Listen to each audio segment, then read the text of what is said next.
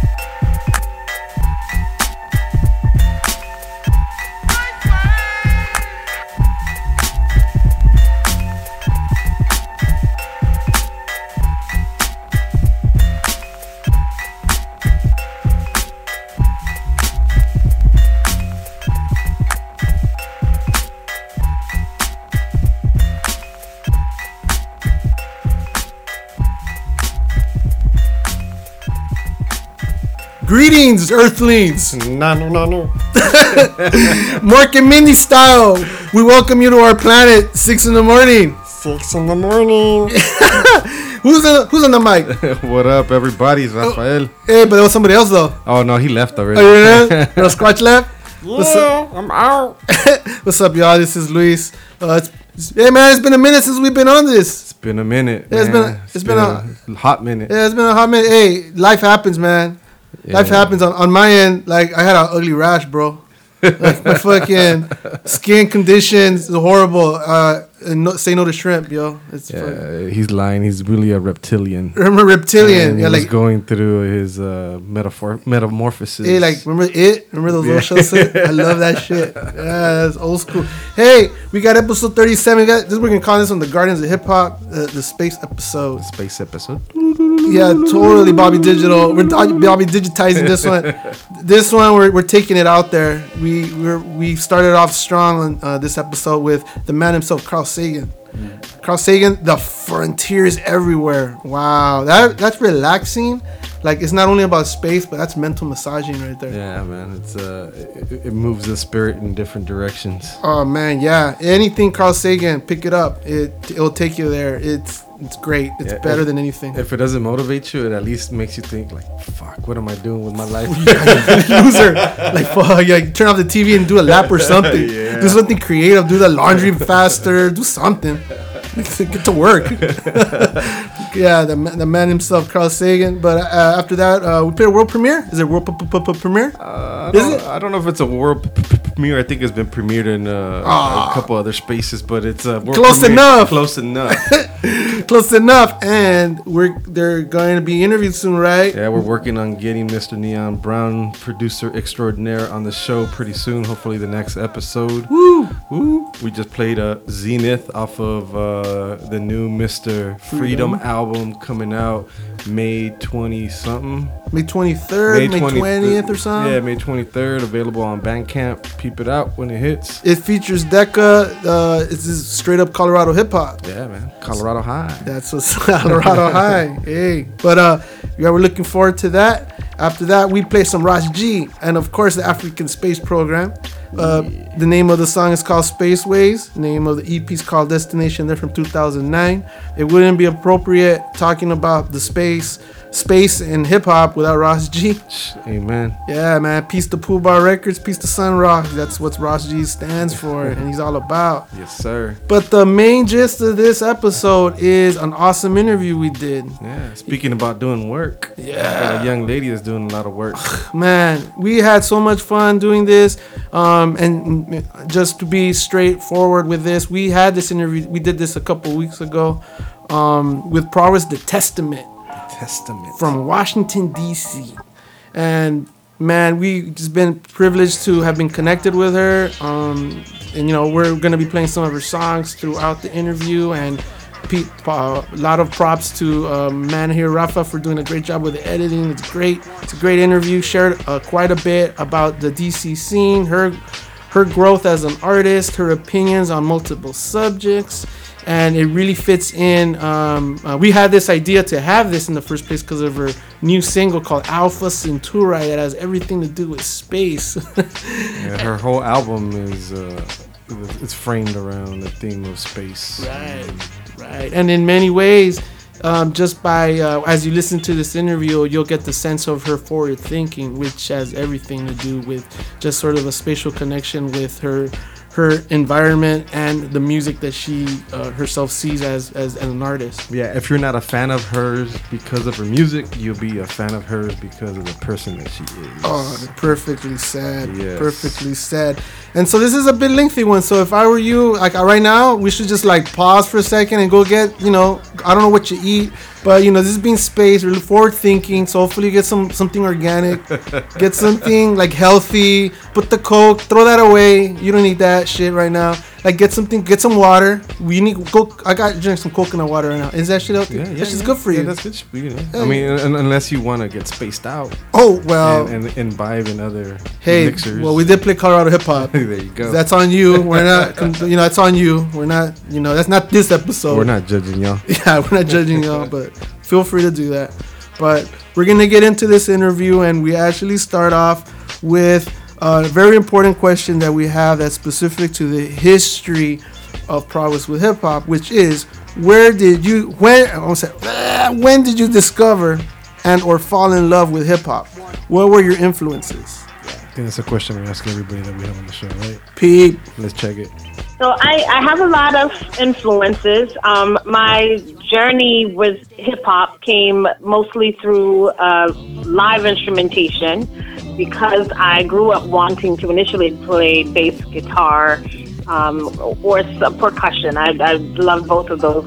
Love bass and I love playing percussion. And a lot of the times I'm a product of a musical household. And my dad played bass, my uncle played bass, another uncle played drums. I have another uncle that played guitar for like the Gap Band and the Drifters and the Temptations. So it's very much music. There were always musicians at my house. Always. I mean, literally, I have an uncle that played for Miles Davis. So I had, or in Santana, yeah. So there was always a musician in the house. And it was literally like my grandmother's house was just like a cornucopia of discussion, and just people would come around and have dinner, and just, it was really all a lot about art. And so most of that discovery and that journey was nurtured through live music, because that just happened to be what was in the house. And also DC being at the time was much more grounded in live instrumentation. It has its own indigenous culture here called go-go, which is sort of been the native music form here. But my mom and my grandparents are actually from the Dominican Republic, and as a result, so there's a lot of merengue in the house, there's a lot of bachata in the house, and so it's funny because the sort of Afro-Latin, Afro-Jazz communication between, I'll say convergence between those genres, and funk music and a lot of the soul music that was in the house constantly was really just an interesting mix for me. And so my dad played bass, and he would sit me down, he'd make me read the liner notes for different albums while he practiced.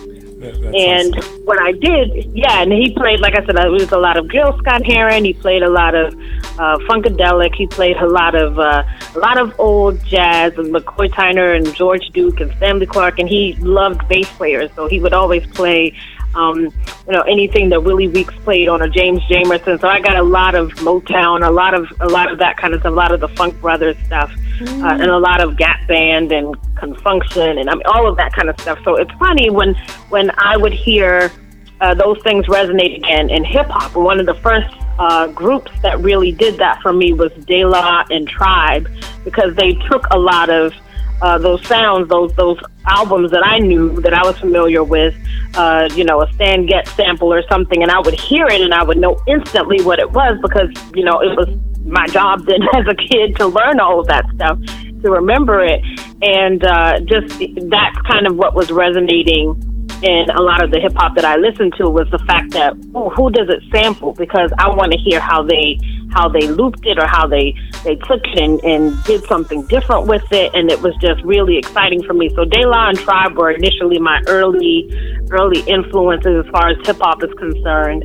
I didn't actually really start writing music though until I heard The Chronic. I was probably about 9 or 10. And my cousin and I, we got the tape. We would go every week. We'd do tours so we could get our, we'd cut people's grass. We would take out people's trash. We would do all kinds of stuff, pick up leaves for people, and then we would use that money. We'd go buy tapes every Friday after school. And so I would go to his house, and we would go buy our tapes. And I remember we both came out the store. We go, split up. We go find out what we wanted to buy.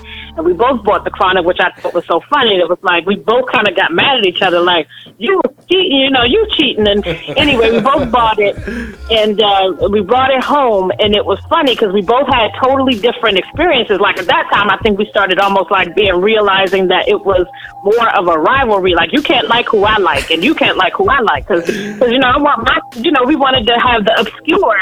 Everybody wanted to have, like, I don't want you knowing who I know and liking what I like. So anyway, we started kind of battling with it. But one of the funny things, and part of that for me, was that I wanted to learn every lyric, and I wanted to learn every time that somebody said, I wanted to learn every time that Snoop, put a pause in his, I wanted to learn every time Dre put a, the guitar sample. I just wanted to hear everything.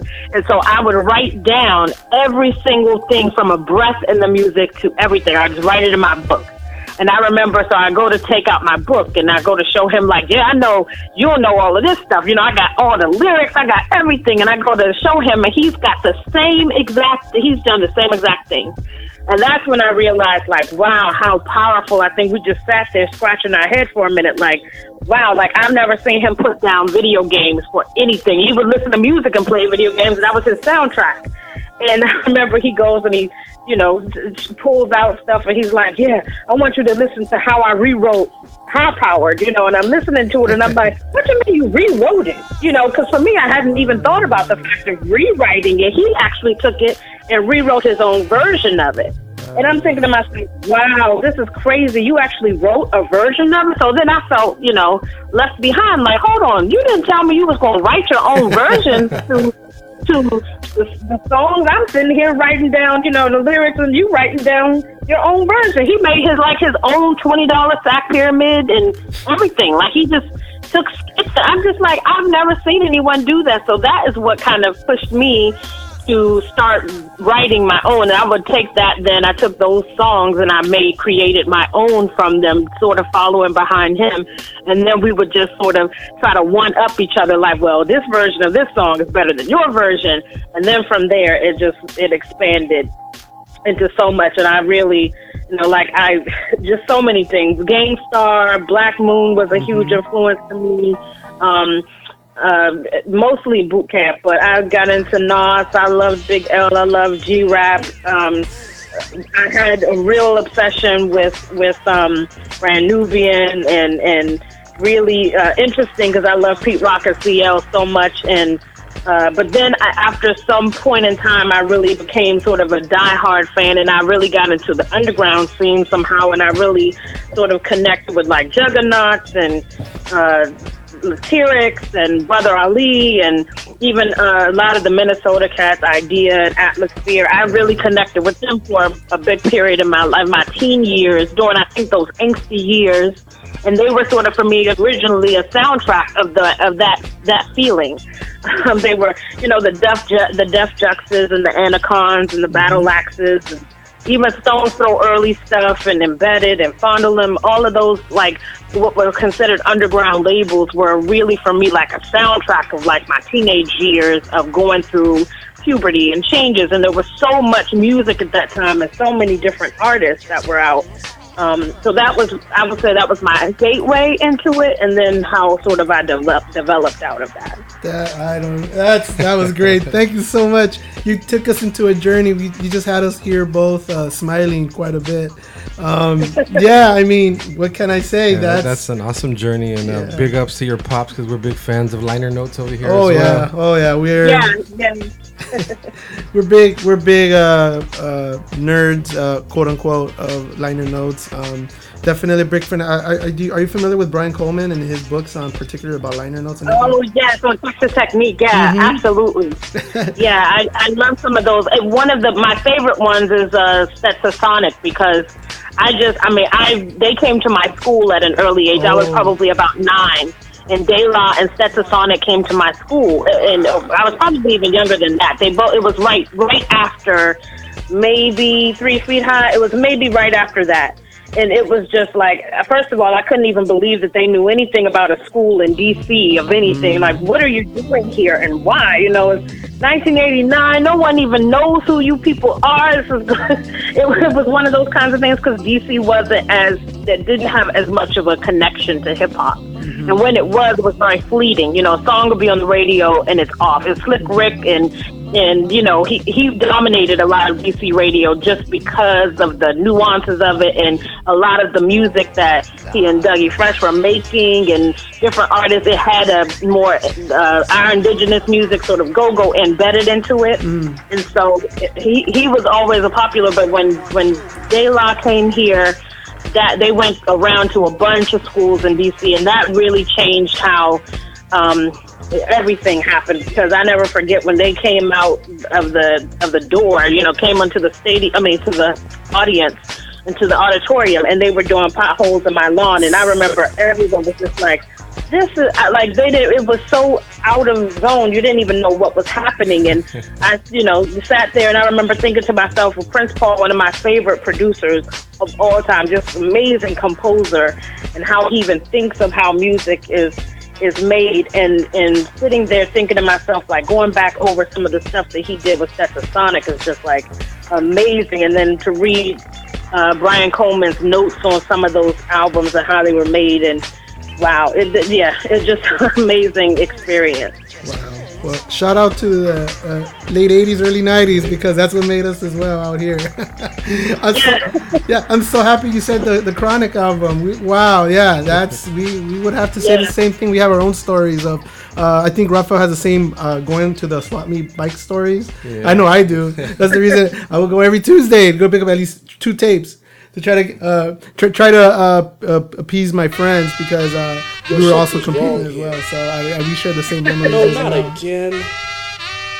Get the daisies for the potholes in my lawn.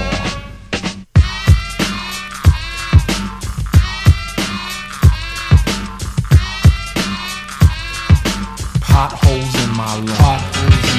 Everybody's saying what to do when sucker lunatics start digging and chewing. They don't know that the soul don't go for that. Potholes in my lawn, and that goes for my rhyme sheet, which I concentrated so hard on. See, I don't ask for maximum security, but my dwelling is swelling. It lit my bud when I happened to fall into a spot where no ink or an ink blot was on the scroll. I just wrote me a new mode, but now it's gone, cause those suckers knew that I hate to recognize that every time I'm writing it's gone.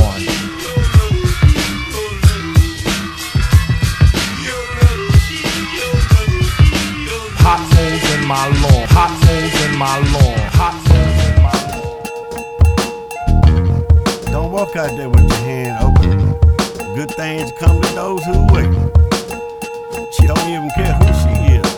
She don't care about nothing and nobody.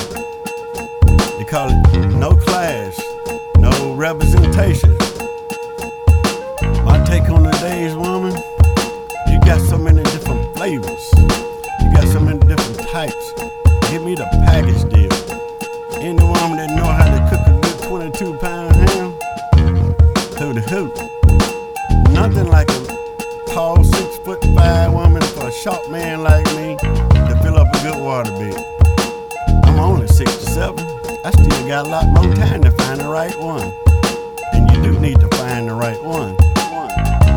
She move forward like proceed, keep heads up like nosebleed. A piece of the east from the north, but she off from the chain, so she cover all globally. Never to touch faith so unholy. Bullets found a target, her gun know me. Her past life begs for my memory. A fan of a lodge and I'm a member C. I give into it like bad food. Sucker for love, yeah I'm that dude. But when she's on the wood, she give good oral. When I'm not with her, I get withdrawal. Lord, I'm half a man without a one accord. She claimed the math of man, she's the one adore. Her neck is nice, she leave you floored. Like a non-snake on 3rd round. She like my snake in a bird tail. I'm addicted by design, a fiend. If she ever try to cut me from a team, don't turn your back when she's on that track. Watch out for that train wreck. When she come, you better watch your back.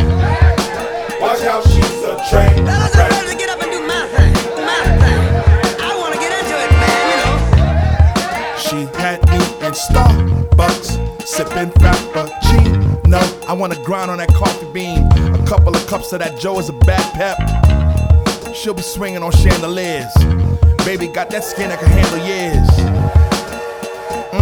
And I want my if she falls asleep. Her mouth game is like rap a lot. Her Facebook say she aim at this rap a lot. Online surfing for them beach boys to bring the sand under her feet, boys. She my rock bottom like last office. Wouldn't write me off like the last author. Even though she a bomb scare, I'm standing right here. I'm right here. Don't turn your back when she's on that track. Watch out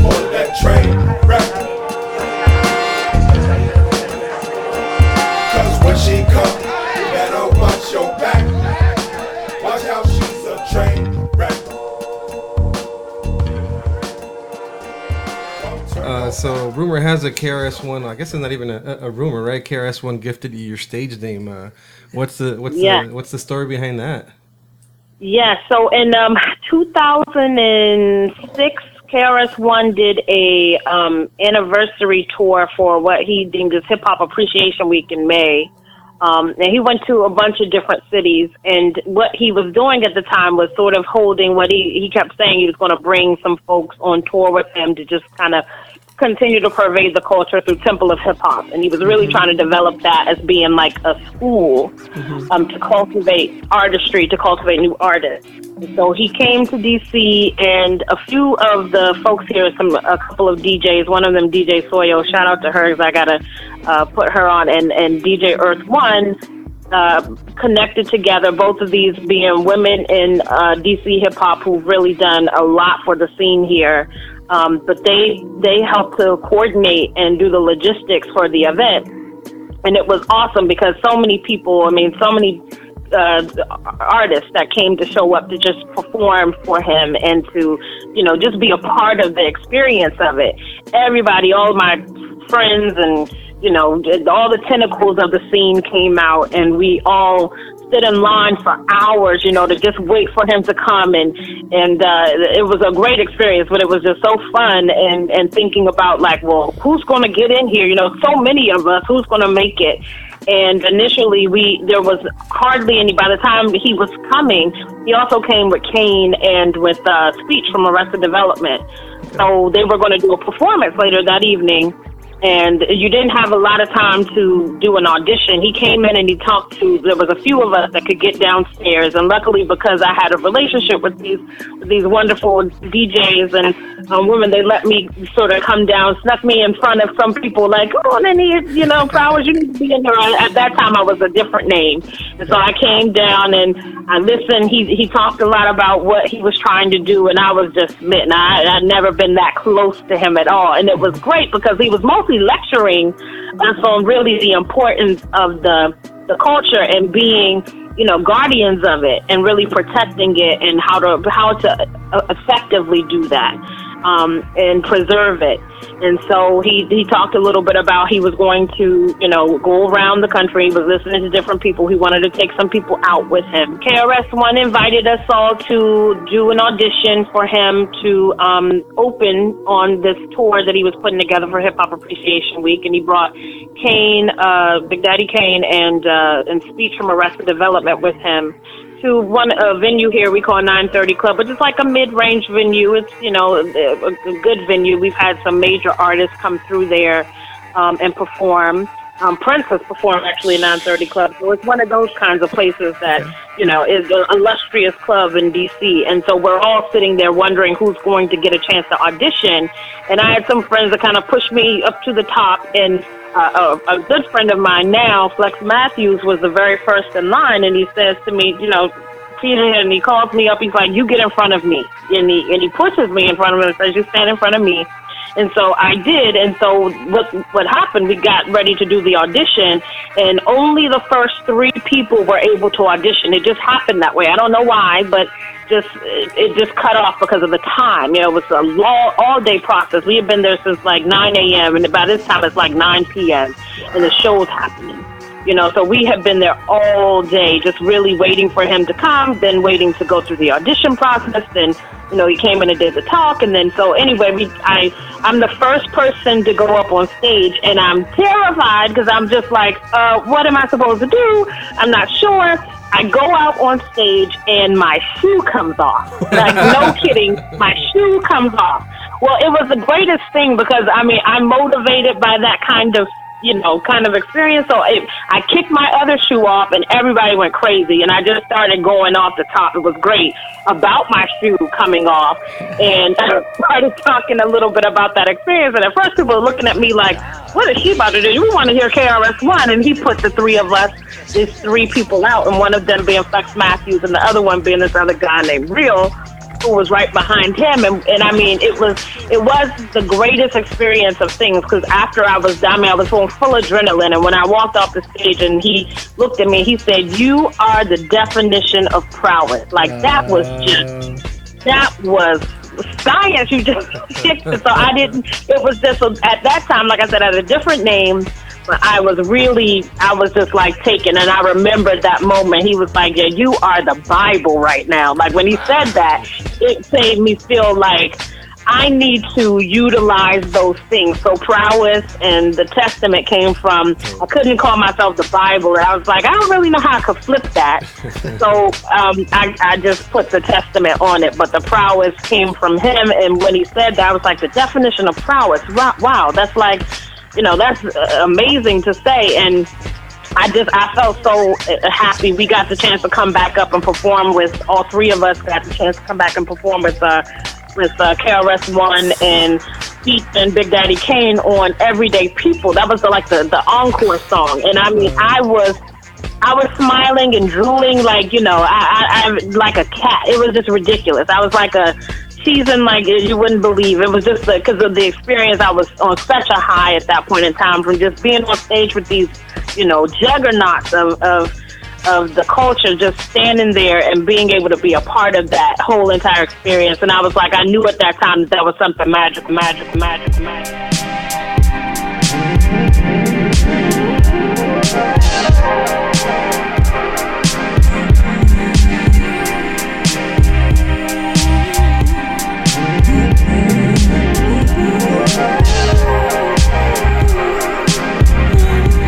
Sweet serenity's memories arouse the notion of nostalgia. From tracing faces and crowds, of painting pictures and crowds. Listen to smile, to listen to mouths, travel to sound.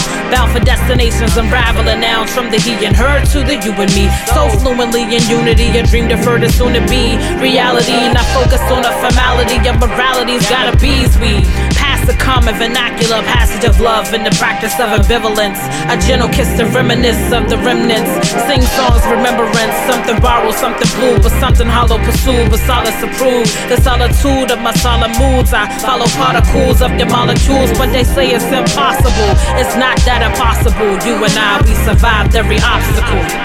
Waiting on a spaceship to find a replacement. Waiting on destiny to finally come and rescue me. But I've only got one chance left and one last breath and nothing less. But I'll give it to you, and I'll share it with you.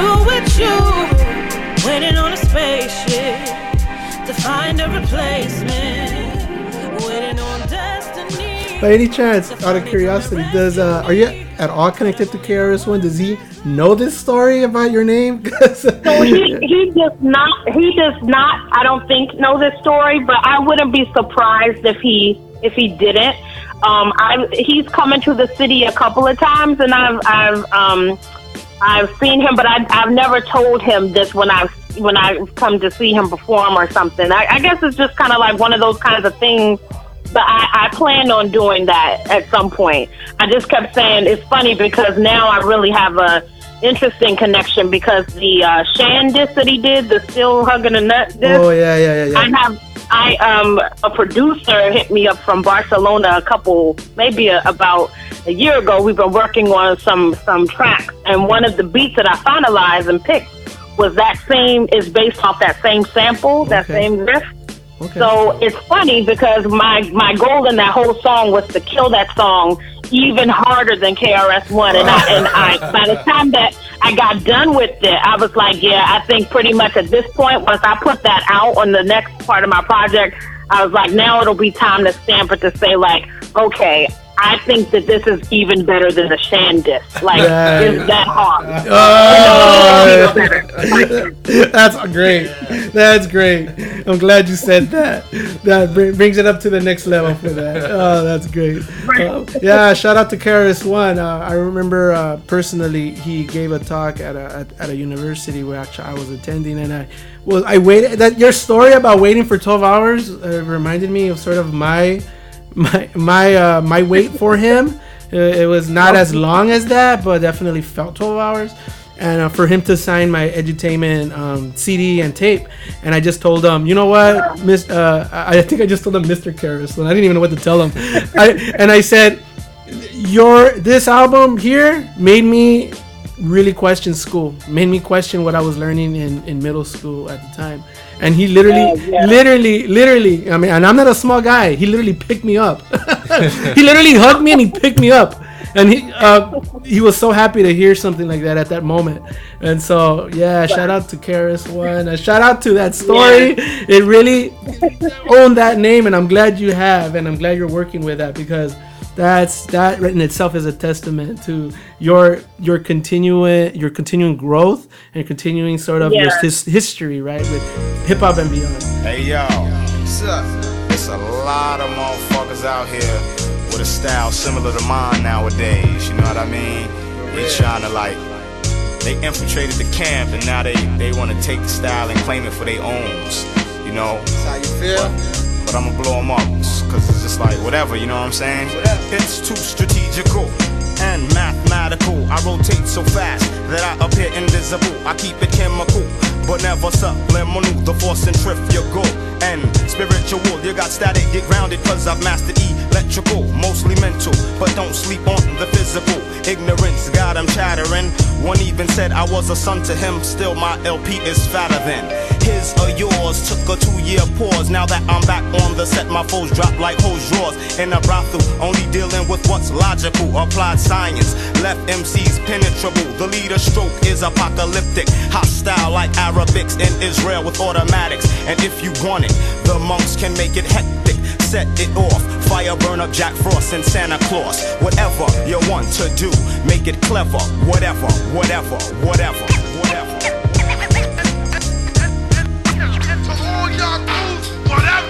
Bound to blow up, but never disintegrating. The ultimate MC equation.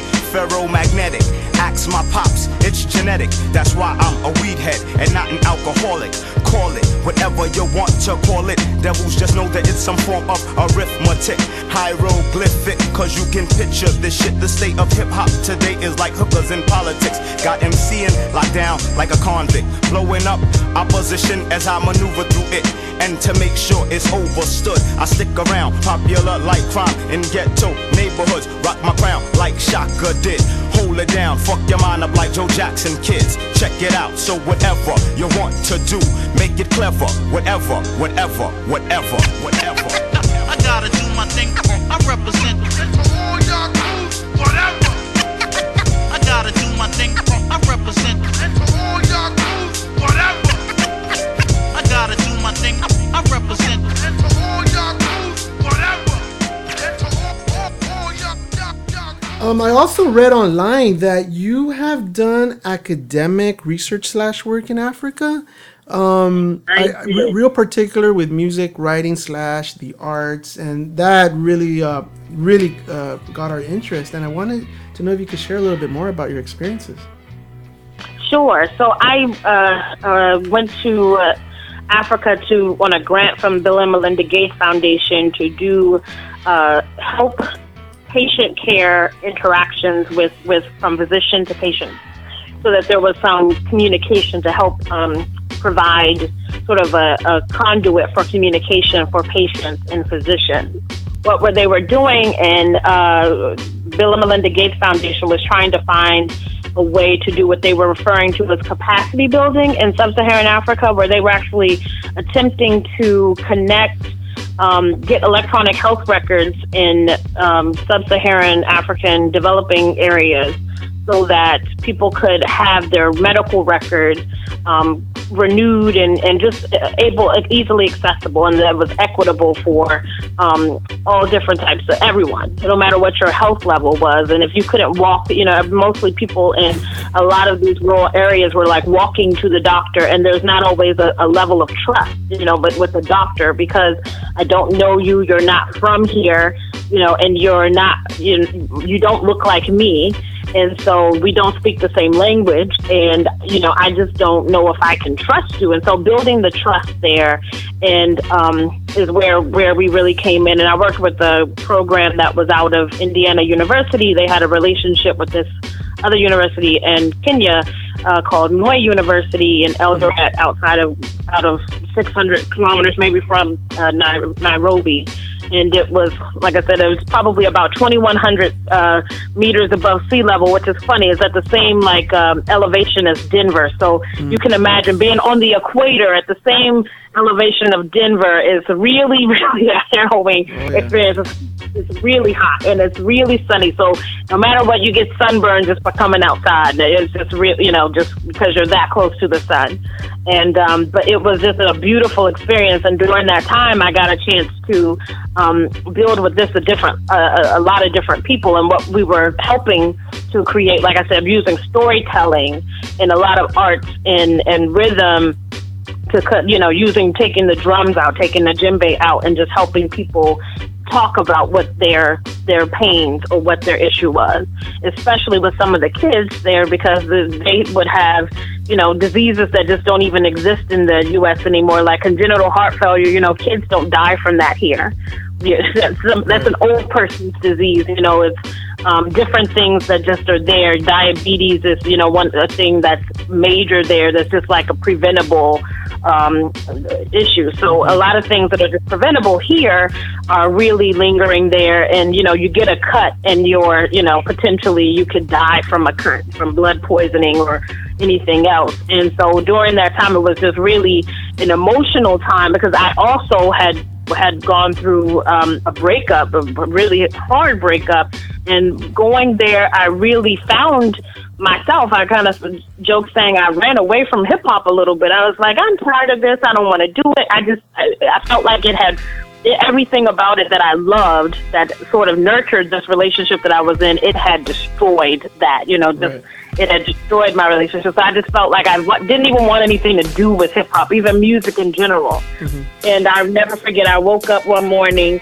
I had been in Kenya for maybe a couple of weeks at that time, so it wasn't even like I had been there a long time at that point. And I was there for a few months on and off, and then, different surrounding areas. I went to Mozambique. I went to Ethiopia, some other sub-Saharan African countries nearby, neighboring countries, Tanzania.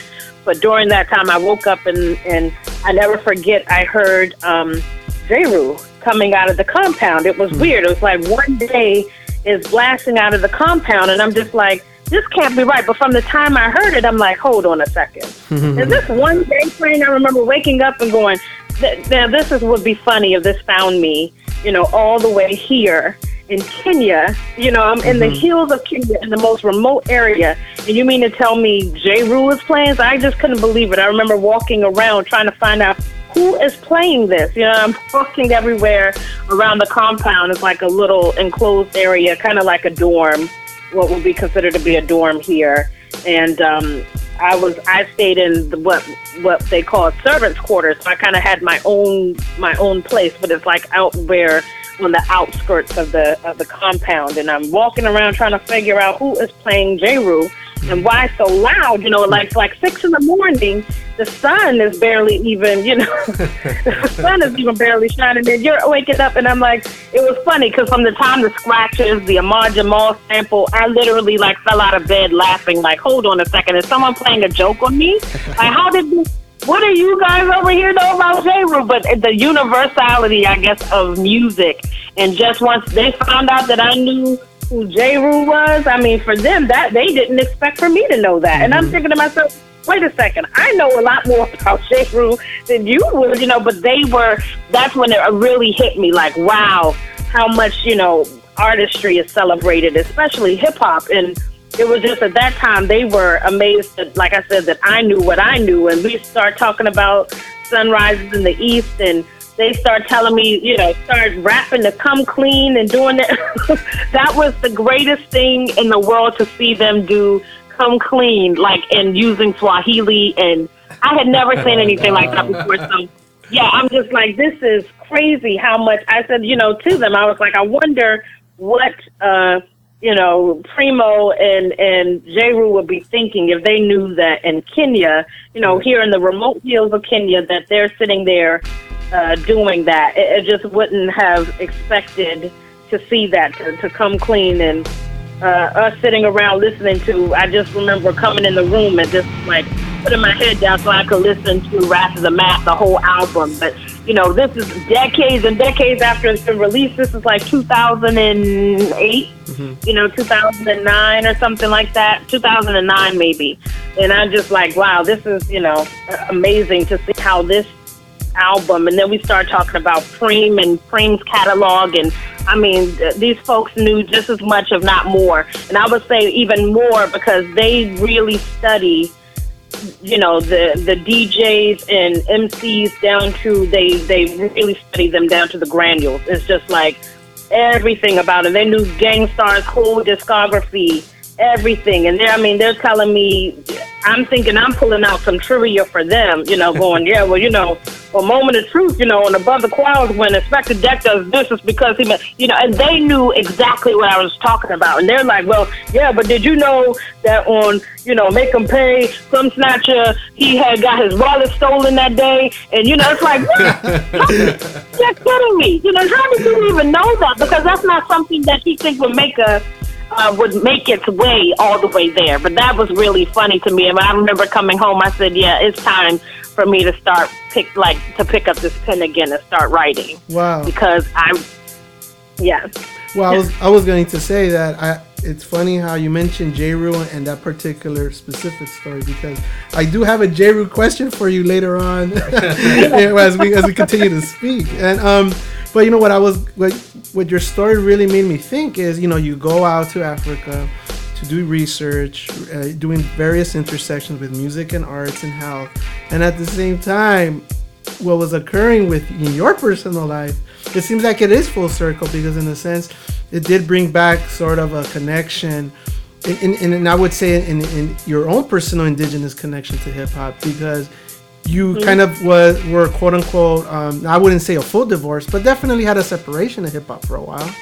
But it took to be away, right, to doing real specific work with music and everything else for it to sort of come back to your story, right, to your life. And that is like, wow, that is really truly full circle right there.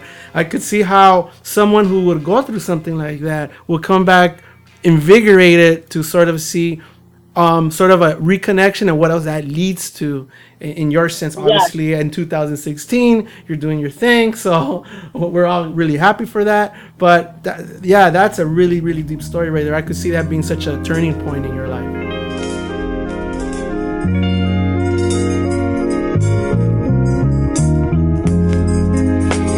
If you wanna make love to me, the last remaining evidence from the Council of Trent, shattering settlements, the first to circumvent a cipher and reverse Loomis and selectors agencies, putting neophytes and masses in parentheses, not even the greatest be willing to apprentice me. Suddenly, my hiatus was misstated. I never really left, it was just misstated 1,000 times to test the stress and tension of mine. Here's another ill lyrical invention of mine. The probability of hostility within any given city is strictly elevated beyond heavenly entity. I'm blasting your virility, quartered into humility, versatility. No, I'm everything, attacking your status and cracking your phallus. I'm passing the malice, arousing the madness of dangerous ages of stages, seeking new patience. It's where you just. It got me out of it. I was a little bit scared actually to share.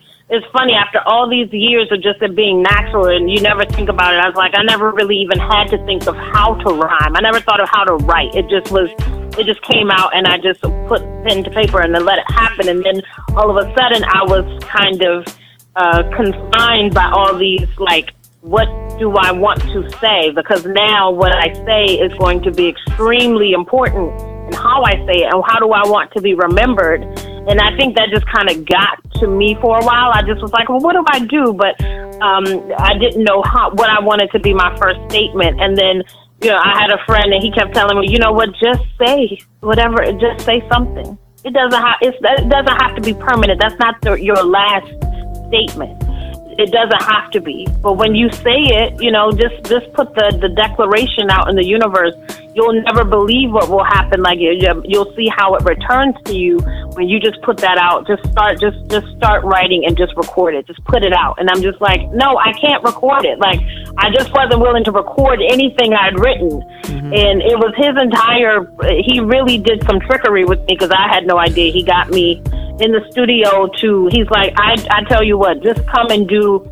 Guest verse for me. He would invite me out to shows and he'd tell me to get on stage. And I'm just like, hey, listen, dude, I'm here to see you, and I enjoy you and you're dope. And his group and, Forex P, I love them. They're from the local scene, but they, done so many different things individually. But I love to go see them perform because they were just like, they're so magnetic as performers and just amazing. They're so compelling in their stage show. And he would just be like, I'm going to call, a legend to the stage. And he would call me up. I'm like, hold on, dude, nobody knows me here. Like, I've been gone for 7-8 years. I don't even do this anymore. This is not just, I'm just coming around as a fan. But he never saw me as that. As long as I would say no, he would just, it was almost like it fall on deaf ears. Prowess is going to get on the stage, and he would just push me up there and put a mic in my hands. And at the time, people are staring at me like, waiting, come on, you got to do something, so I would have to.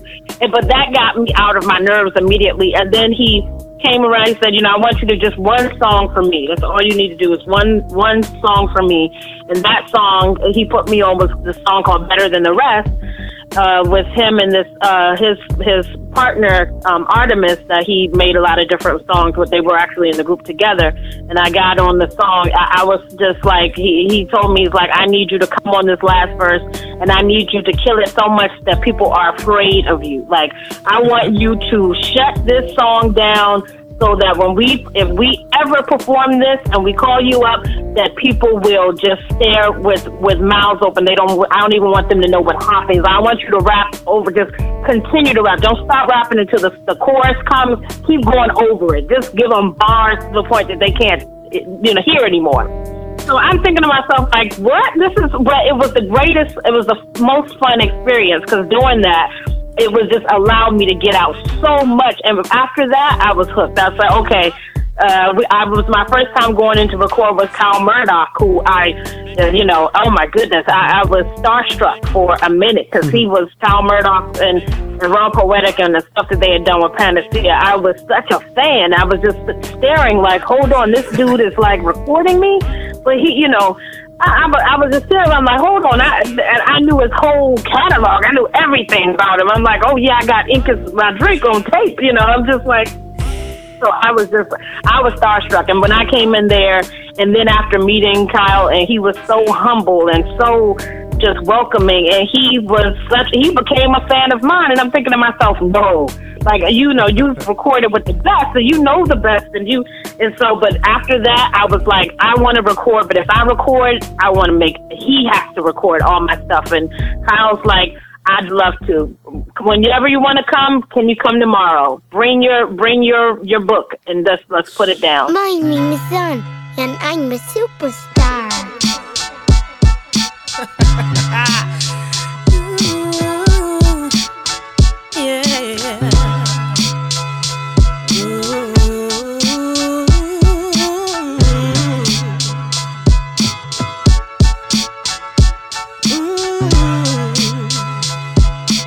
Dancing in amazement with a semi-local placement, a vocal statement. I wonder patiently complacement below the basement, above the attic in the spaceship. I write the basics, arrange a secret language, erased it. A metal bracelet, ill response to penicillin. I sell a villain a better dream than television. I'm in a prison, go break away, invent the wisdom. Let the children understand that you're trying to bless the system. Some stress religion, others waiting on the proof. Confused by rules, juice, and varieties of truths. Now the glue they use to build society's extra loose. Everybody wants a juice, but heaven Heavy money blocks the truth. A lot to lose, a lot to gain. Some rot the brain with misdirected efforts and attempts to stop the rain. A lot can change. I plot my range accordingly. Engulf the secret research. I release results quarterly. There's more to me than most. My words give the warning. I've been blessed with mics longer than lives for Jordan. My global warning involves fluorocarbons. A wonder of nature like thunder and coral gardens. A floral partners like sea flowers with fragrant powers. It works for me, but it can make a vagrant sour. We gain an hour, but lose daylight while we saving time. Figure out it's left me dizzying. Trying to say the rhyme is past as I relent, wondering where we went.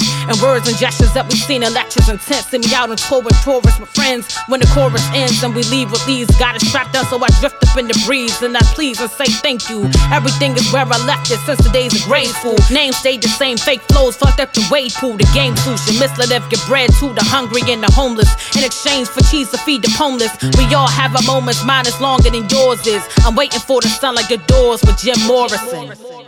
Air, human, breath, divine. Or is it breathe divine? Breath divine, yes. Breath divine, yes. So air, human, breath divine. Listeners, check it out on prowessthetestament.bandcamp.com. Support. It's a beautiful, beautiful album. Congratulations on that. It's not only beautiful, it's a banger. Brings the heat, and that's what we like out here. Just on the title, on the Alpha Centauri. I mean, we can make our own assumptions of what that means, but we want to hear it straight from you. Alpha Centauri was funny that it came about.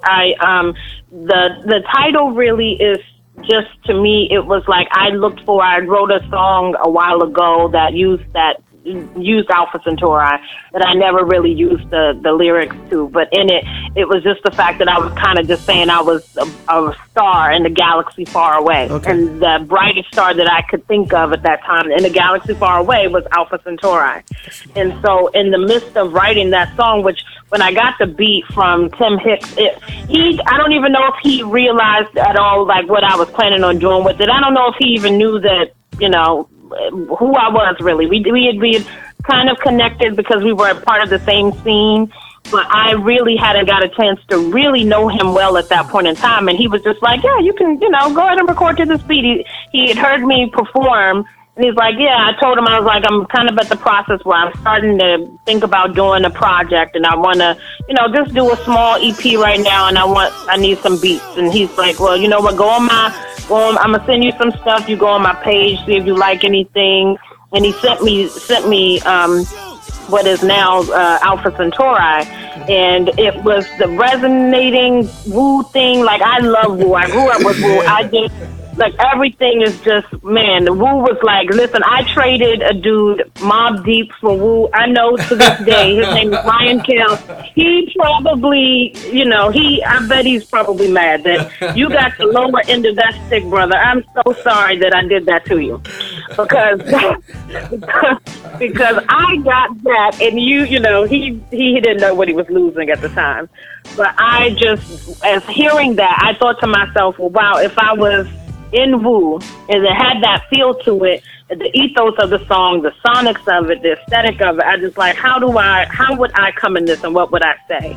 And so that kind of came in a lot of it, just like me impersonating what was if I was Wu, which a lot of, for me, exploration of like science and how, a lot of them combine different elements of that in their music. And really, I went for a 36 chambers kind of style on it. And I just was like, let me think about the Egyptology, talk a little bit about that, and to talk a little bit about, science. And then at the time, I told Kyle, I said, listen, here's what I wanted to do. And when the beat is between the first and second verse, I don't want a chorus. I want there to be a deafening silence. I want there to be,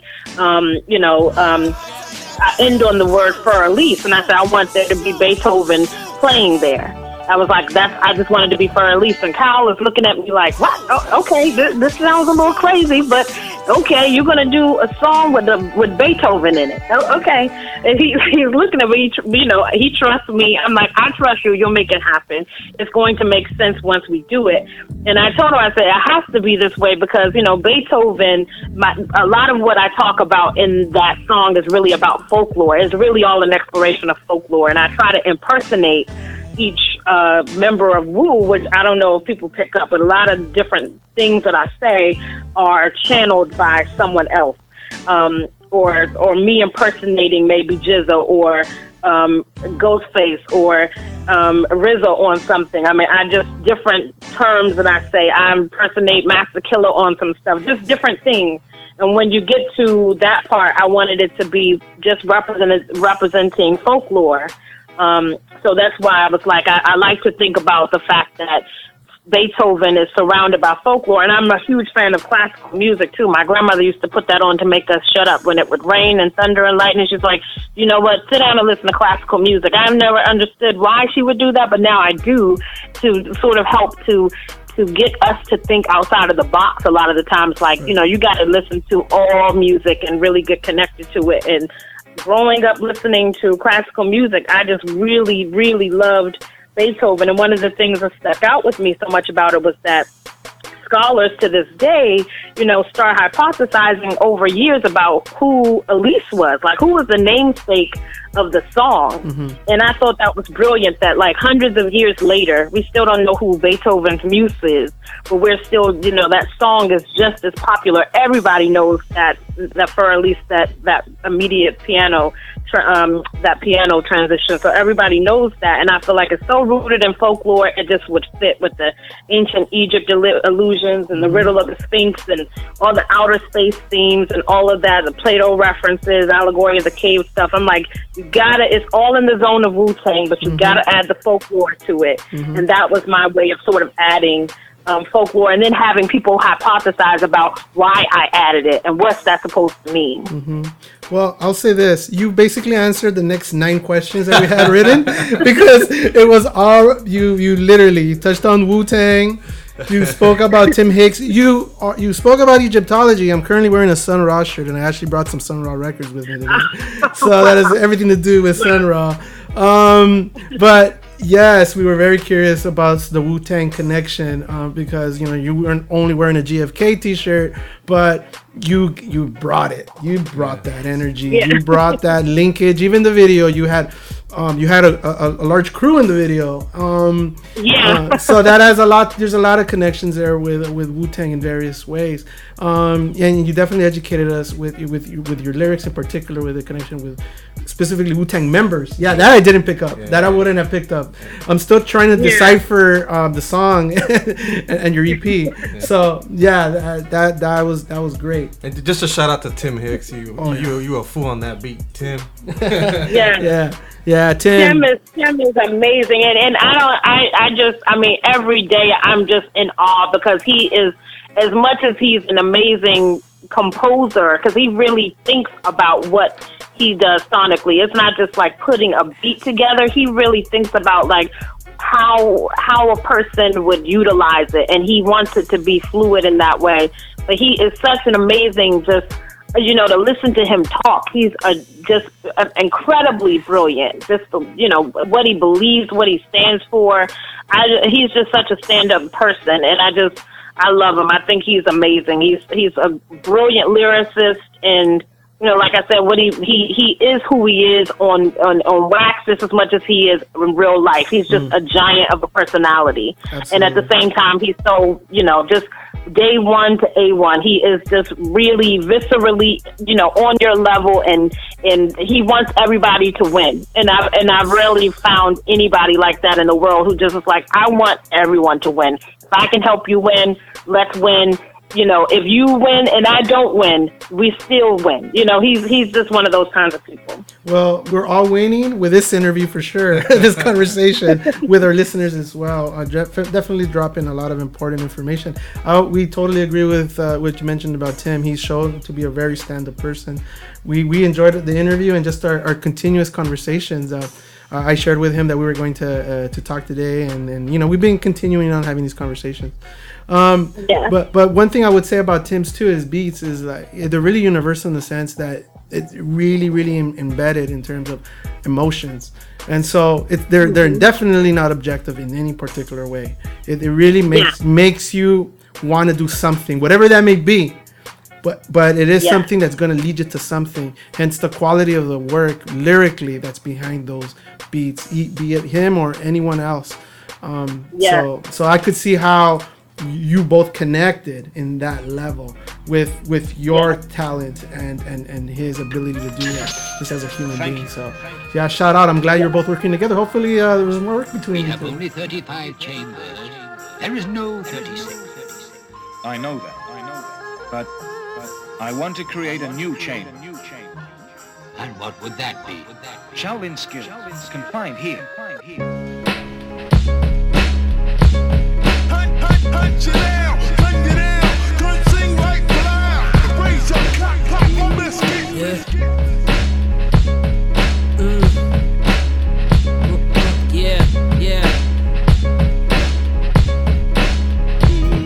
Gift of Alpha Centauri, Papyrus of Ani, Book of the Dead, face to face with Anubis' head. Say I spit raw, well, raw's what I do, put an unk to the lips of your entire crew. I see the settling of pathetically meddling entities, delicate reality, vulcanized dreams, false philosophers fiend for felony means. The ends justify nothing but cream. Remove your blindfold to be blocked by a screen. Seeing is believing, allegory of the cave, breeding metaphors of save.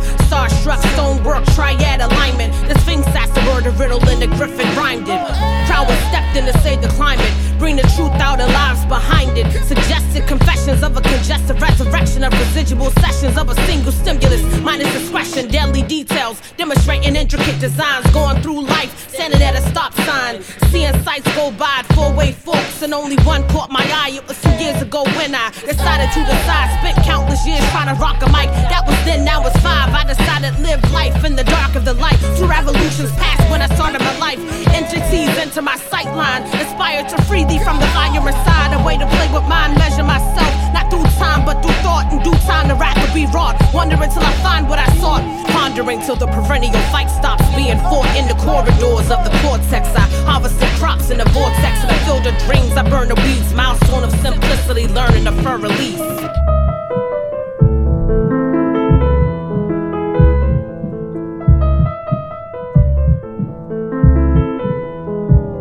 Flows that break kids' clavicles, unstoppable, head nod reactables, unwrappables. Your tack is hackable, your whack is whackable. My track is smack your actables and ask them why they acting all stackable. Unsuitable buildables, found your foundation crackable. Sucker scripts off, unsupportable, suggestibles. I remain writing reportables ahead of the whole, heads accountable for printables. Break down the syllables and reassemble minimals into impeccable, indelible verbal verses, quotable miracles of wordage. A verbiage is a veritable service to herbage. Unintelligibles get lost in these verses, searching for recognizable words. I'm identifiable to mentals, as heard of the unpredictable and attempted to achieve alignable results, but get blurred and get learned in the lessons. I'm a wound saw, destructive tracks with spit facts that last vaults incessantly. Insisting that your misery is my fault. What? Unassuming heads become victims of sheet slap sessions. The energy expressing is stressing for thin testing. So, I only have a couple more questions. You don't want to take up too much of your time, but I did want to get back to Jeru, because I know that you sampled a song from Esther Phillips for Heaven Knows, right? That's all right with me. Obviously, as the listeners may know, Jeru sampled that for whatever. Well, DJ Premier did, right? For whatever, for Jeru. So we're just wondering, any particular reason that sample worked for you? And mainly because, hence the theme of this week's episode is sort of galactic/science. Jeru is very scientific, quote unquote, with his lyrics in space, with his approach. So we were just wondering how that sort of came together. That was there was a guy out of Amsterdam named Technology, and shout out to him because he is another brilliant mind of a composer that I came across through Arnell of Farks P introduced me to Technology, and Technology and him had been working together on some stuff as he was preparing the Farks P project, and he was preparing some of his solo stuff. And, I went through some of Technology's beats when he sent him. He was doing this Dilla project, actually. Okay. And he in this Dear Dilla project that he was making at the time, I scrolled some of the beats, and I felt like, so my friend kept telling me, and Arnell kept saying, yeah, you should do this song, and you should do this one. And as we're going through the beats, But then, so I didn't even hear Heaven Knows. I didn't even get a chance because he was sort of handpicking some of the songs that he thought that would work. You know, this song is going to work really dope for you. Do this, you know, official Dilla Day version of this song. So I'm listening, and it's a, you know, nice, dope beat. And all of a sudden, I came across that one, Heaven Knows, and I said, "Oh, well, how did this?" You know, I heard it because, like you said, immediately what came to my mind is the Esther Phillips sample. I'm like, yeah, this is golden. That no one has used this. No one's. I said, this is the one that I want. But secretly, he had given me something else, and I said, I'm gonna write to that, but I'm gonna write to this one secretly, and I'm not gonna say nothing. I'm gonna record it. Technology didn't even know. It was sort of all unauthorized, and I recorded it, and then Arnell went to go share it with him. Like, yeah, I'm gonna let you hear this song. It's, you know, she just played around with it, and we want you to hear it. And when we shared it with him, he just said, wow, who is this person and where is she? Like, do you know her? You know, it was just one of those, he really liked what I did with it. And it became like initially like the first real song that I had put out.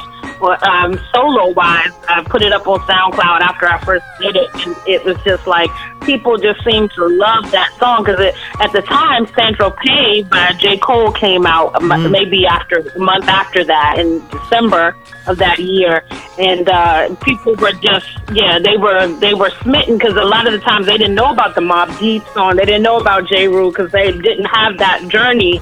Specifically, they knew Saint-Tropez, and everybody would say, "Oh, but I love the way your beat sounds so much better. Your beat is so much doper." And I'm like, "Yeah, technology put his foot in that beat," and it was just, you know. So that's how that song came about. But J. Rue is, he's very close to my heart in terms of just people that inspired me. I loved, like I said, Wrath of the Math was just. It was my album for a long time. I just, you know, was in awe of it. I just sat around with it, and it's funny because on my project that I have coming out in May, I have a poem from this guy Enoch Seventh Prophet, who actually is another artist that highly inspired me, and because he goes by Enoch Seventh Prophet, mine is called Words from the Prophet. And so it's funny that my album breaks right at like the same kind of midpoint that Revenge of the Prophet breaks a little bit without even really trying. I just realized, oh man, my project kind of breaks in the middle very gently, just the way kind of Revenge of the Prophet did on Wrath of the Math without, you know. So I said, it's funny how those things come up. But Physical Stamina is always one of my favorites, and I just love that song. But I feel like J. Rue, I love J. Rue, and I love some of that album. Definitely the samples that are used on there, from Miles Davis to, you know, Odetta, to all these different things that are just used that you're just like, wow, you know, it's amazing. Ahmad Jamal stuff used on there is just amazing. You know, Jimmy McGriff, you know, some of these things are just like, wow, he used.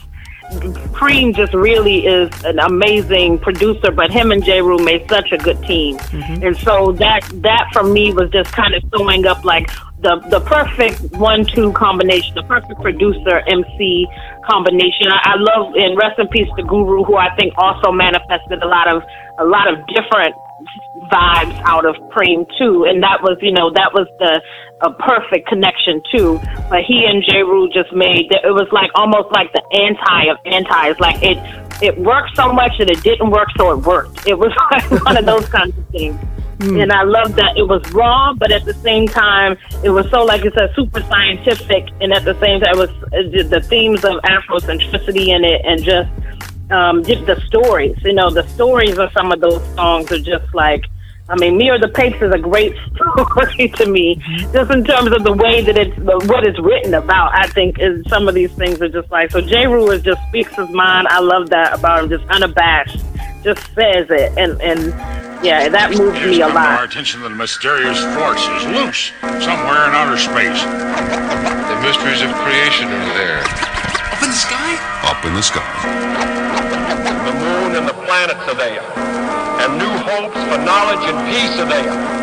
And therefore, as we set sail, we ask God's blessing on the most hazardous and dangerous and greatest adventure on which man has ever embarked.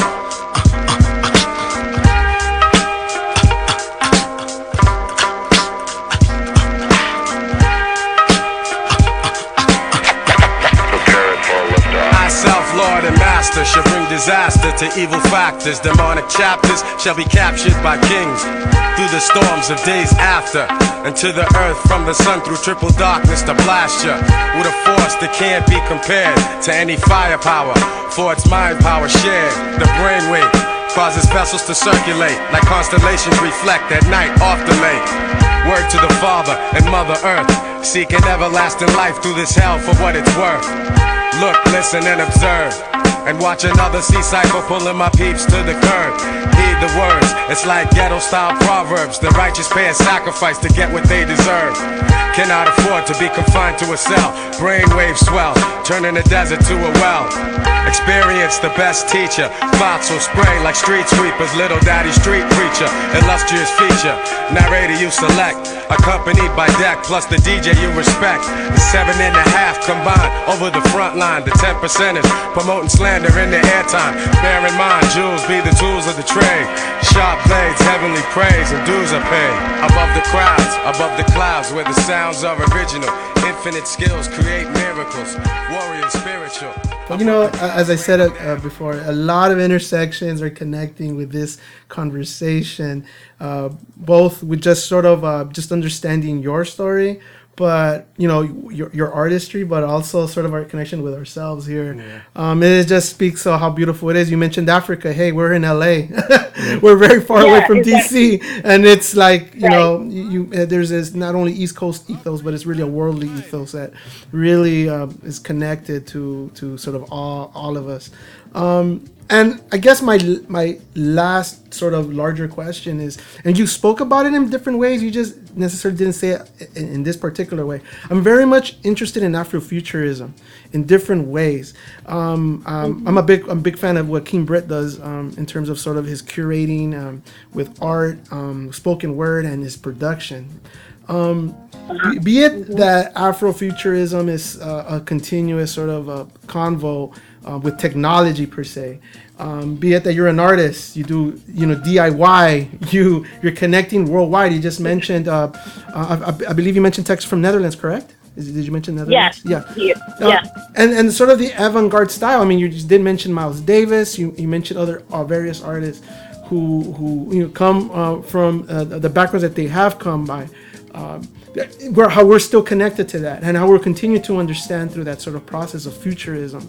Do you have any thoughts about Afrofuturism per se? That is such a large question to ask, but I see the connections of how your personal understanding of life, your own personal growth with family, your own personal connection as an artist, and the world it definitely transfers to sort of having this larger conversations about Afrofuturism. So I just want to sort of get your thoughts on that. Well, I definitely have a strong connection to it because mostly I mentioned I grew up a lot. My father was the biggest Funkadelic and Parliament fan. I mean, my father has bootlegs upon bootlegs upon bootlegs of Funkadelic, like before they merged, back when it was just the band and the singing group. And when during that time, just a lot from Maggot Brain to just different stuff to hear. George Clinton, I feel like, is such a forefather.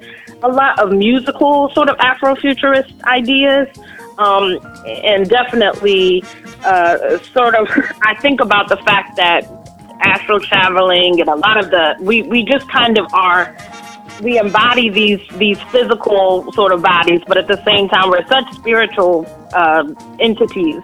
And I feel like a lot of what we're doing is just sort of dwelling in the ethos, in the atmosphere, I should say, and just sort of connecting in different ways. And so I always feel like the reason why, you vibrate to something and you vibrate to someone is because oftentimes those are things that are within your nebula, like of you vibrating in that world. So I always feel like it's a lot of a lot of those themes come together and we connect to them because we are experiencing them in different ways. But, from Afrika Bambaataa to different people. But, from just connecting in different ways, Afrika Bambaataa, all these things that have just come out about him, it's so sad because I feel like he was someone that really personified Afrofuturism and hip-hop. But just, for me, I always joke saying I'm I'm always light years away. I'm like an alien that visited, this world and just kind of got trapped in between worlds, and I'm waiting to get picked up on that. And a lot of that project that I just released with Air Human Breath Divine sort of speaks on that. I mentioned the spaceship waiting room on there, and that's kind of what I'm talking about on the theme of it. And people think it's a love song, and I'm actually more talking about sort of like me waiting to go home to see my love. Like, so I feel like, yeah, there's a lot of folks that have come around, especially nowadays, who are personifying that, and I'm so glad that it's being that sort of Afrofuturism is being continued through people like Janelle Monáe, and just a lot of the like Shabazz Palaces, and I mean, who name change and everything, but I think he's always been in that mindset.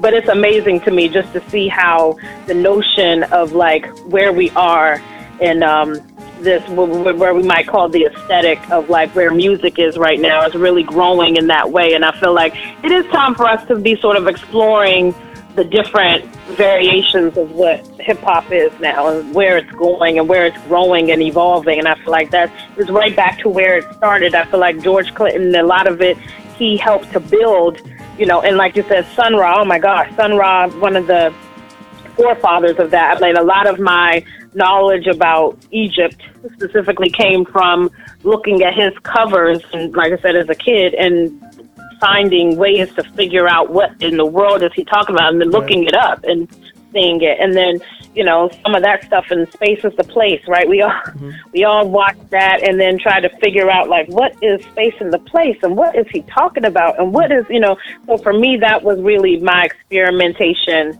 of it. And then a lot of the themes that were associated, like these existential thought processes that really just forced me to really think about my identity in a different way. Like, who am I really? And what are we in these bodies? We are transitioning bodies all the time. We are sort of in motion, just like planets are, just like, all these celestial bodies. So that was kind of, for me, the origin of the thinking of Air is Human, Breath is Divine. I kind of got that idea of like, the air is play on to Air is Human, and people think of that, but I'm like, it's more so the process of like air is human. So the breath, the breath and the actual physical process of breathing air is what makes us, human technically, because inanimate objects have air.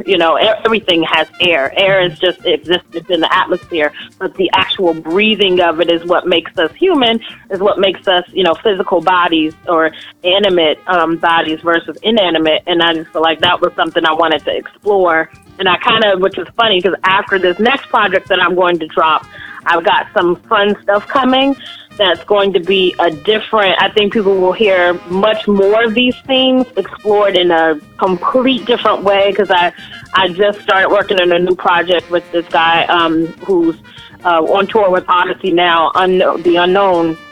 And it brought out so many things out of me. I don't think I've ever felt this excited about a project ever. Like, what started out as being like one song turned into a whole entire project, and the way that it's allowed me to open up, it's made me think of things that I have never thought about, and that's really hard for me, because I think about everything all the time, and I'm writing all the time, and I'm using, what's around me to formulate things, and I'm like, I have never ran this deep into my psyche to really think about the stuff that I'm talking about on here. So I can't wait for that to come out. Yeah, you and us. We cannot wait to hear that too. Thank you for sharing the work that you're going to do in the future, because we're definitely really want to continue on with this journey of getting to know your art. We've enjoyed this conversation, Prowess. Thank you so much for your time. Thank you. Thank you. This has been great. We're definitely going to continue to spread the good word with everything that you do. People need to know your EP and continue on to explore your work, because your work is something that you can't just easily sit down and just with one take, just say, you know what, this is what she's trying to say. No, it's definitely a journey. It's definitely a journey, but at the same time you feel it because it's hard. It's hard in different ways. I appreciate that. Yeah. Absolutely. I wanted that to be the case, to bring one of the last things I'll say about that is that I just really wanted to showcase. There's so many, people ask me all the time about the female experience in hip hop, and I'm so glad that you didn't ask that question, because I always feel like it's a canned question now, and it's sort of like it's the one way to sort of add a question about how does this feel, and it's sort of like I don't. At this point, I've been asked that question all the time. Right. But one of the things that I feel like that I really did want to do, a lot of people will say to me, "You're so hard, but you're a female," and they don't see that when they see me get on stage. People ask me, "Am I going to sing?" I've been asked, I one time was asked if I was like someone's merch babe or something, like, oh, you're the babe they brought to sell the merch, until I got up on stage. And this was funny because it was some, LA guys. It was actually Hellfire Club came here. And I won't say Hellfire Club asked me that, but that was pretty funny because he's like, yeah, are you here to help with the merch? And at that time it was funny because No Can Do and Mike Eagle shut it down, right? But it was great because I got a chance to perform, and they were at the time smitten after I got done, and I hadn't even. They came from out of the back where they were resting for their set to come see me spit. That was like, and this was during sound check. Yeah. So I felt honored to be like, wow. And Mike Eagle was like, yeah, when are you going to be in LA? I need to know. But it was a great experience to have that, because that was just like, it taught me a little bit about how to personify myself, and I think really made me more conscious about, wow, being a female and being hard. People would say that, like, wow, you spit so hard, or you have such hard beats, everything is so boom bap, and I don't hear that from a lot of females. And I would think to myself, well, that's such a shame, because I grew up on females that personified that same thing, and those folks inspired me. So I wanted to sort of, another reason why I chose the title and why the feel of the sound is the way it is, because I wanted to really showcase that you could be feminine and be emphatically feminine and not sort of reduce your hardness and the rawness, and like you can still be that.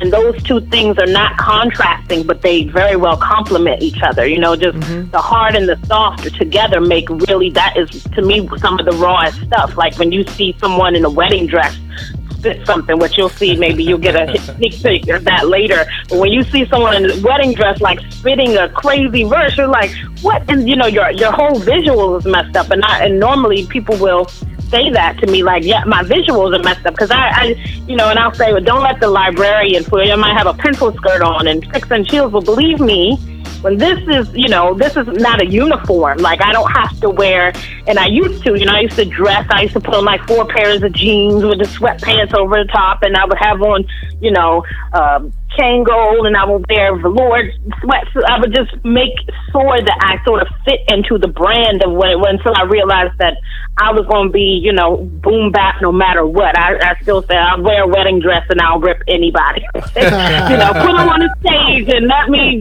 do what I do. So that was kind of, for me, why it was so important for it to have that hard edge feel, like boom bap, return of the boom bap a little bit, in that mindset and that thinking.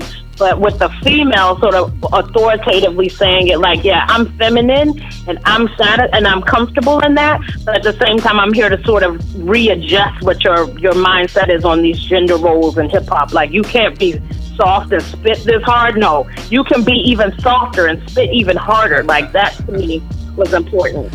So dope. So dope. So one thing I want to brag about is much like we're very smitten with you and your work and the quality of the product that you put out there. And I want to shout out Mike Eagle and No Can Do and say, hey, we got you on our show before they had you on theirs. And we can't wait to see you here in LA. Definitely. Yes. Well, I know we'll keep in touch, and we'll continue to rehash this conversation. But again, thank you so much for your time.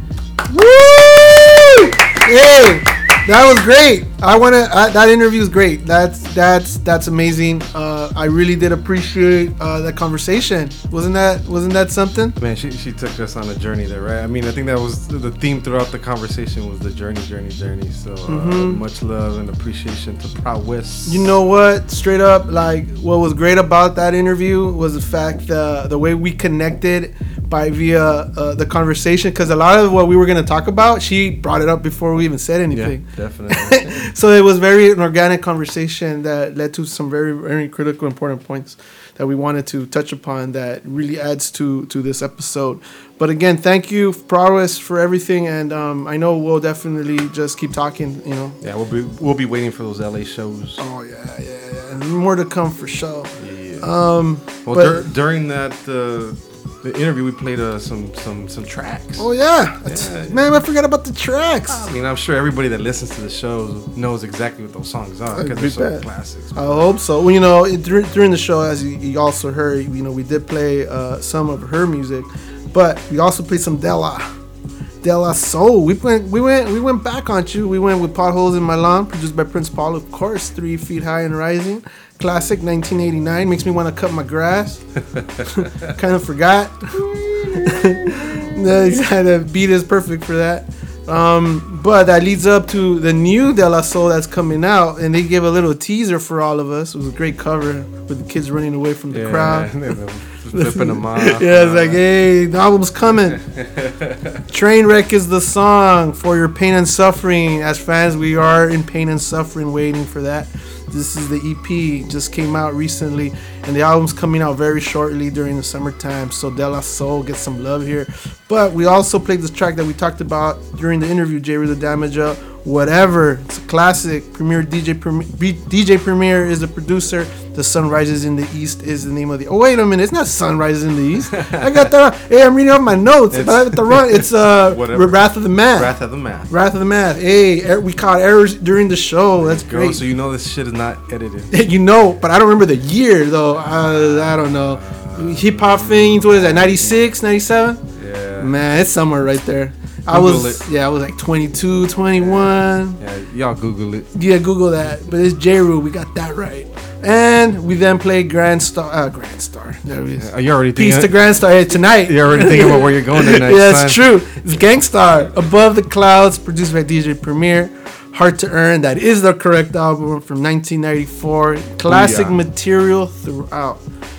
And with that being said, drops. The drops. Well, first of all, make sure we said it earlier, but check out Prowess, the Testament on Bandcamp. Peep out her album. Support the underground. Like always, you can find us on Twitter at 6 in the morning at SIXINTHEMORN. You can hit us up on Instagram at 6 in the morning show at 6 in the morning show. You can also hit us up on the website 6inthemorning.com through Stitcher and everything. The streets through Gmail 6 in the morning show at gmail.com. Send us your music, pictures of your moms. Hey, more music though. Send us music. Send us some stuff to listen to. We're not that strict, you know. Yeah, we get some good stuff. A lot of it comes from Def Jam and some other stuff. We want like kids from around the block. We want to support. So before we go, we gonna play. Give them some more music. Yeah, let's play a couple of jams here. We're gonna play the Crown Royale. I believe they're affiliated with the Visionaries. This is called Stratosphere. Great song produced by DJ Rhapmatic from 2016. Just came out recently. Yeah, it's Rhapmatic, the man here from the Beat Junkies crew, straight out of LA. And we're gonna end it with Astronaut featuring Blue, Rhymes on Paper. This is called Astro Black. This is the album from 2014. It's a great way to end it. This been episode 37, Guardians of Hip Hop, the space episode, 6 in the morning. We'll hit you back real soon. So, Prowess, before we go, you got anything else to add? This is Prowess, a Testament. You're listening to 6 in the morning. Word. Yeah, this right here is off the stratosphere. The name is Crown Royal, yeah, we back in here. Out west where the Lakers had a tragic year, and everybody know the name, Rhapmatic. Cheers, thankful I get love from my Cali peers. Rest in peace, J1, yeah, that's the dear old J's type reunion when my fam is near. To get love, you gotta show it, let's get that shit clear. This rap game could be a world full of sadness, tear. If you don't play the politics and fashion gear, but everything I got from snapping. Skills, it's like y'all stealing money. Racketeer, I'm still preaching that real like a chaplain. Kneel while I tower like the Willis over rappers. Sears, no need to take it back, cause it's your captain here. Moving forward steadily across the map, Jet Li. King like Shakespeare wrote a play about me, play it safe around me. The flow can shake a county, hold still in earthquake surroundings. Whatever they say is astounding is my easy work. Remedial verses make me laugh in a comedic verse. Cackle, patch Adam ass rappers with the clown nose. The walking town jokes, what they call you near your brownstone. Town home, please keep me from round nose. Funny style niggas buff and red, this is what we wear the crown for. It's Crown Warrior with that je ne sais quoi. Yeah. What more can you ask for?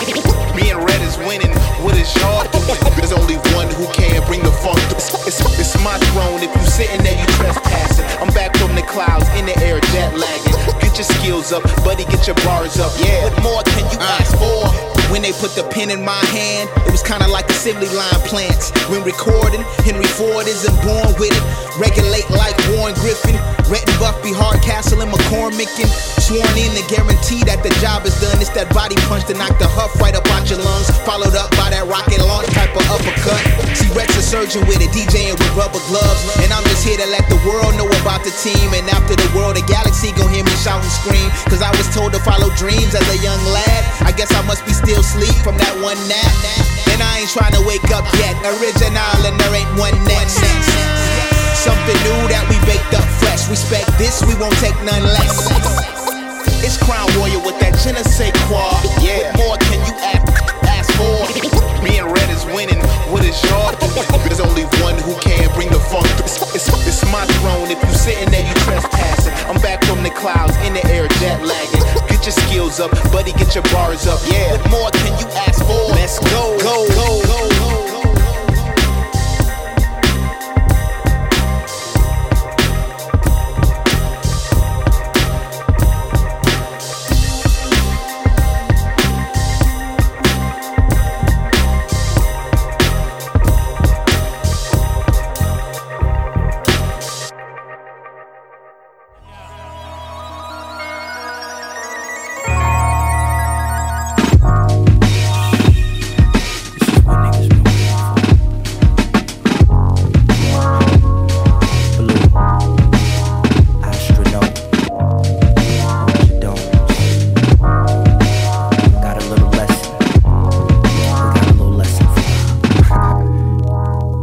Never let your pen get you in a situation that your little gun gotta get your ass out of. Keep your tongue tame, young man, keep your mouth shut. My niggas got prior convictions they not proud of. Don't get it twisted, we living cause God allows us, not because you're cloud or how loud your 4-pound bust. So what you sold pounds of crack, your whole sound is whack. What you project to the crowd will project back. And if you need proof, my nigga, look at proof. Or look at Pac now, then look at Pac and Juice. You ain't got a pocket too, just stop popping shit. Banging who shot you, Big Papa don't exist. Putting rocks on your wrist, flossing off your little chips. Walking through the wrong parts, got stomped, robbed and stripped. All for talking shit when you walked in the booth. Yeah, karma's a bitch, bruh. Now my advice to you, better keep them rhymes on paper. You better keep them rhymes on paper. You better keep them rhymes on paper. You best to keep them rhymes on paper.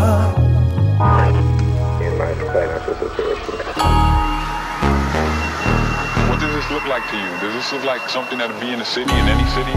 This looks like a jail, a prison, or all this barbed wire around you. What kind of feeling people that live around here feel with all this wire and stuff around them? When I see this, I want to go out in pain, and I want to show them that they can't win because they can't.